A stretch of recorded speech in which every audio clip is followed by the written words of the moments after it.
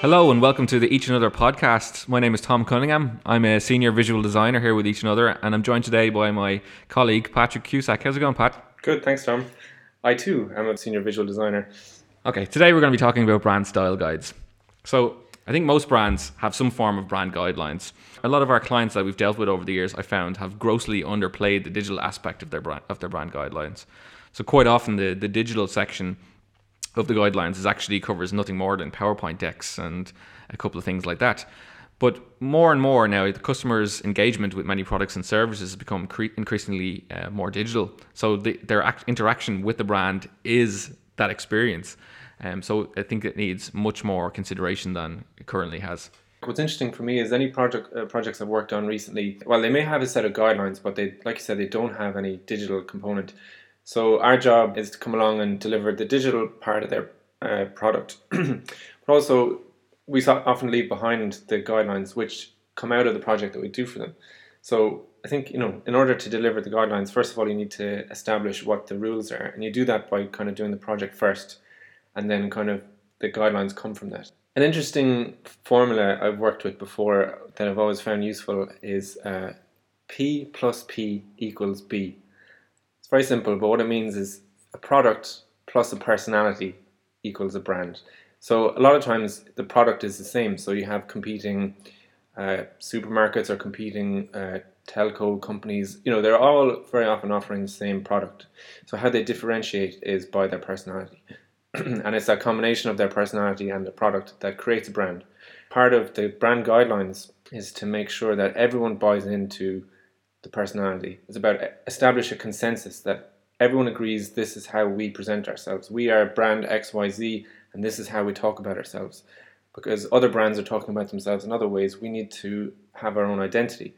And the guidelines help to define your identity and to make sure you can sort of tell when your brand is applied in ways that doesn't meet your identity adequately. And the guidelines are just something you can refer back to say, yes, that's who we are, or no, that's not who we are because we do this, we do X, Y, Z. You can sort of tell when your brand is applied in ways that doesn't meet your identity adequately. And the guidelines are just something you can refer back to say, yes, that's who we are, or no, that's not who we are because we do this, we do X, Y, Z. So everyone's got a similar product, but brands are trading on their personalities, and the guidelines help to establish what their personality is and make sure that everything you do is delivering on that personality. If everyone's kind of trying to do something that's very similar and things that look very similar, well, then it kind of homogenizes your brand with everyone else. And how do you stay distinct? But there is this challenge in general, though, of the agencies that pick up the reins from the branding company, and guidelines, if they're done well, can help those agencies that are applying the brand rather than creating it to deliver a better experience. And it's for the benefit of the brand overall too, because there's a temptation maybe for those agencies working on its application to kind of put their own stamp on it as well. And I think once they have, like we said, this kind of document that everyone can agree on and kind of buy into, it helps just to make the brand be applied more consistently across loads of media. Because it's not possible for that branding agency to do all the applications. It's just, you have to accept that there's a kind of hierarchy, I suppose, of people working on it. But the guidelines ensure consistency through all the times it goes through, like the guys that created it versus the guys that apply it, and maybe there's other subcontractors working with those guys. So it just the guidelines will have to maintain consistency at all the levels that are all the touch points that people engage with the brand on. I totally agree. And I think through some of our digital transformation projects with more kind of our global partners that we work with, I've found more and more that if you're spread out across the globe in different silos, that different teams have worked on different portals and different applications, and quite often you can lay them out side by side. It's the same brand. There's a similar type of application, for example. We're talking about digital here, but they can look wildly different. They can be completely different. They can only be quite often they can only be tied to the brand by the use of a similar color or something, and even the shades can be off, and it's just kind of the inconsistent use of typography, inconsistent use of color, and from a UI perspective, inconsistent use of patterns, and which dilutes the experience. Yeah, absolutely. And I think that raises an interesting point that your brand is more than just your logo. And I think there is a tendency when certain companies create a brand that they treat their logo as this badge that they just plonk on everything. So we have to do a van, okay, just stick the logo on it. We have to do a billboard, just stick the logo on it. And there's much more elements that make up your brand than the logo itself. It's actually maybe less important than some people might think, because if you take some examples of really famous brands, very recognizable ones like O2, you could conceivably cover up the O2 mark and you'd still know who it was, because there's a certain tone of voice in the copy. There's a certain look they have. They've certainly owned the color blue. They've got that kind of very recognizable bubble imagery they use. So I think your brand is much more than your logo. It's a set of tools, that you can use to kind of deliver your personality, so almost the test would be, can you cover up your logo and still have it recognizable? And that's how your guidelines can help, because it makes sure that everyone is using the consistent set of tools, not just the logo, but the typefaces, the color, the tone of voice, all those things that collectively make up your brand. And your logo is really a kind of small part in that. It's something people often think of when they mention a brand, but it's not necessarily the most important. It's kind of a collective of all the elements together. I think there's a slight misconception too about guidelines, that it can, stifle creativity. I think one of the issues you find when people start freestyling a little bit and adding on extra elements is because they want to do something creative, and I think there's a slight misconception just that by following guidelines means you're stifling creativity. I don't think that's true. I think the guidelines provide you a set of limitations and you can work within those, and often it's by working within those limitations that you deliver more creative outputs. I think all the guidelines help to do is to stop ourselves having to reinvent the wheel. It's like if you have to create if you have to apply the brand in some way, we've got a set of tools at our disposal that we can use. Mm-hmm. They're at the ready. How we use them and in what combination and how they're assembled can vary, and also that's not only just the tools that make up our brand, but the message you're trying to deliver as well. So there's lots of scope for creativity even within the constraints of a brand guidelines. So I wouldn't like to give the impression that by creating a set of guidelines you're somehow stifling the creativity of the people that are kind of going to be delivering it or rolling it out for you. So what are the business benefits for having guidelines? I think a couple of the key things are, it saves time. If you've got a consistent style that people can take and roll out without having to spend extra time ideating and having review cycles between teams. And from a business point of view, you've got time savings, cost savings. I mean, the fact that everything is more consistent is obviously a plus. And you've got a higher level of professionalism, because realistically, people who are going to be rolling out certain things, they might not have a creative eye, or they might be thinking more about numbers. But if they have the tools in place that they can just take, templates or whatever and roll that out, you can have a consistent presentation of your brand, even internally, or if we were dealing with clients with some of your collateral. Okay, so I think we'll have a talk about breakdown, what we typically see in style guides and what we think, what we think is important about those different sections, and also what we think is lacking in a lot of current brand guidelines. So I think all brand guidelines start with a vision. They start with what is our mission statement? What some people call it a brand essence. So what is the we mentioned the P plus P equals B earlier. So what's our personality? Are we conservative and premium, or are we colorful and vibrant? Are we, so you need to kind of give a vision of what your personality is. Mm-hmm. And then everything you do is derived from that. So if you're a colorful, vibrant brand, how you apply your typography and colors and various other elements is very much informed by that, because maybe it's much louder than it might otherwise be. Or if you're a conservative, more premium, restrained brand, that's going to certainly inform how you apply stuff.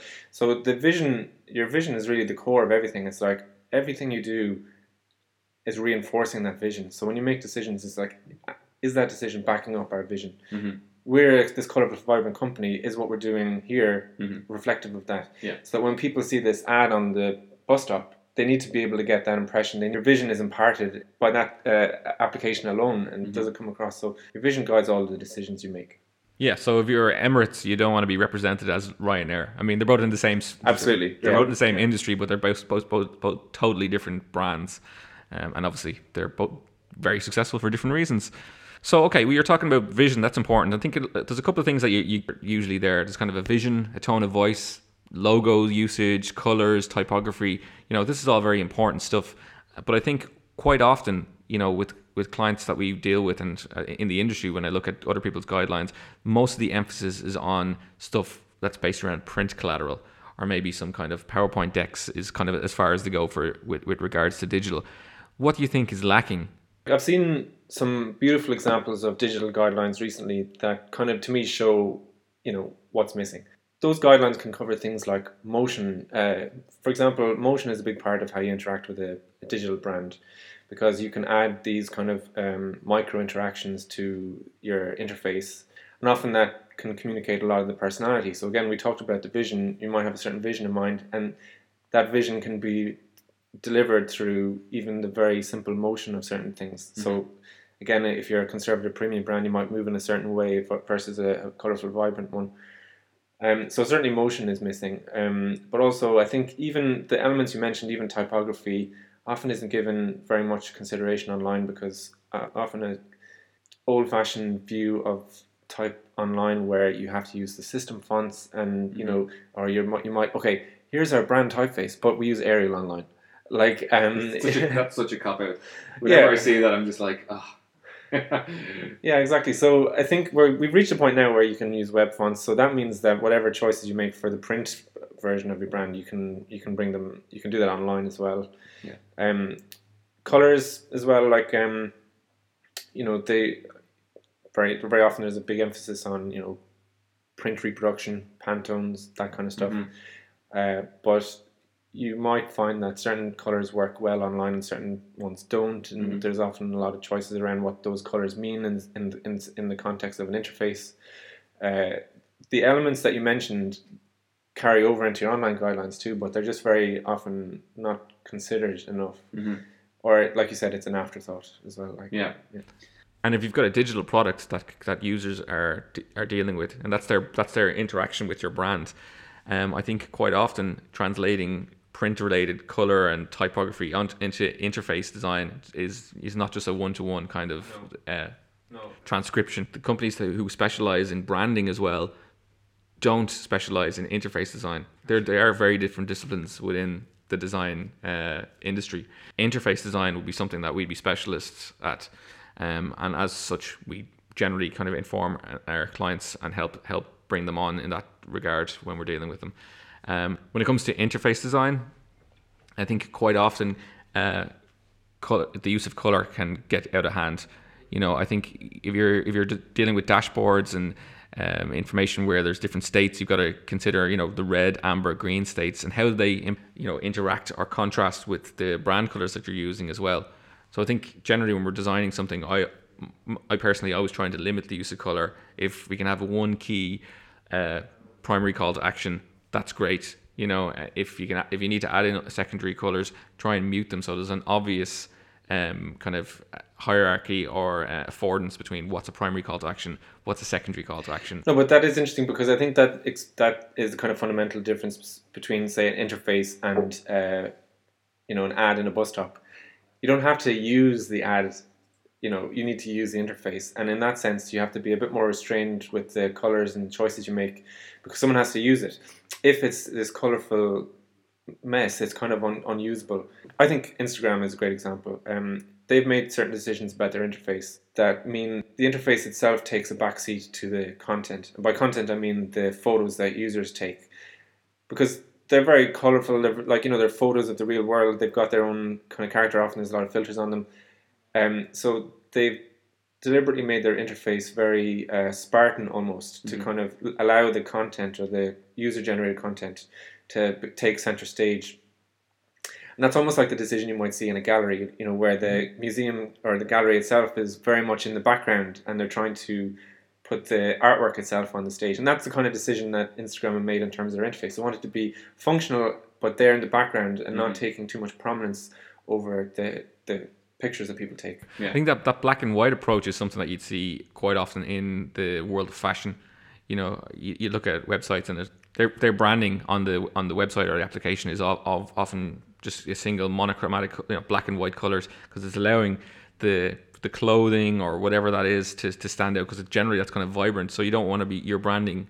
When I say branding, I mean your logo and your use of color to be interacting too much with the content, which is images.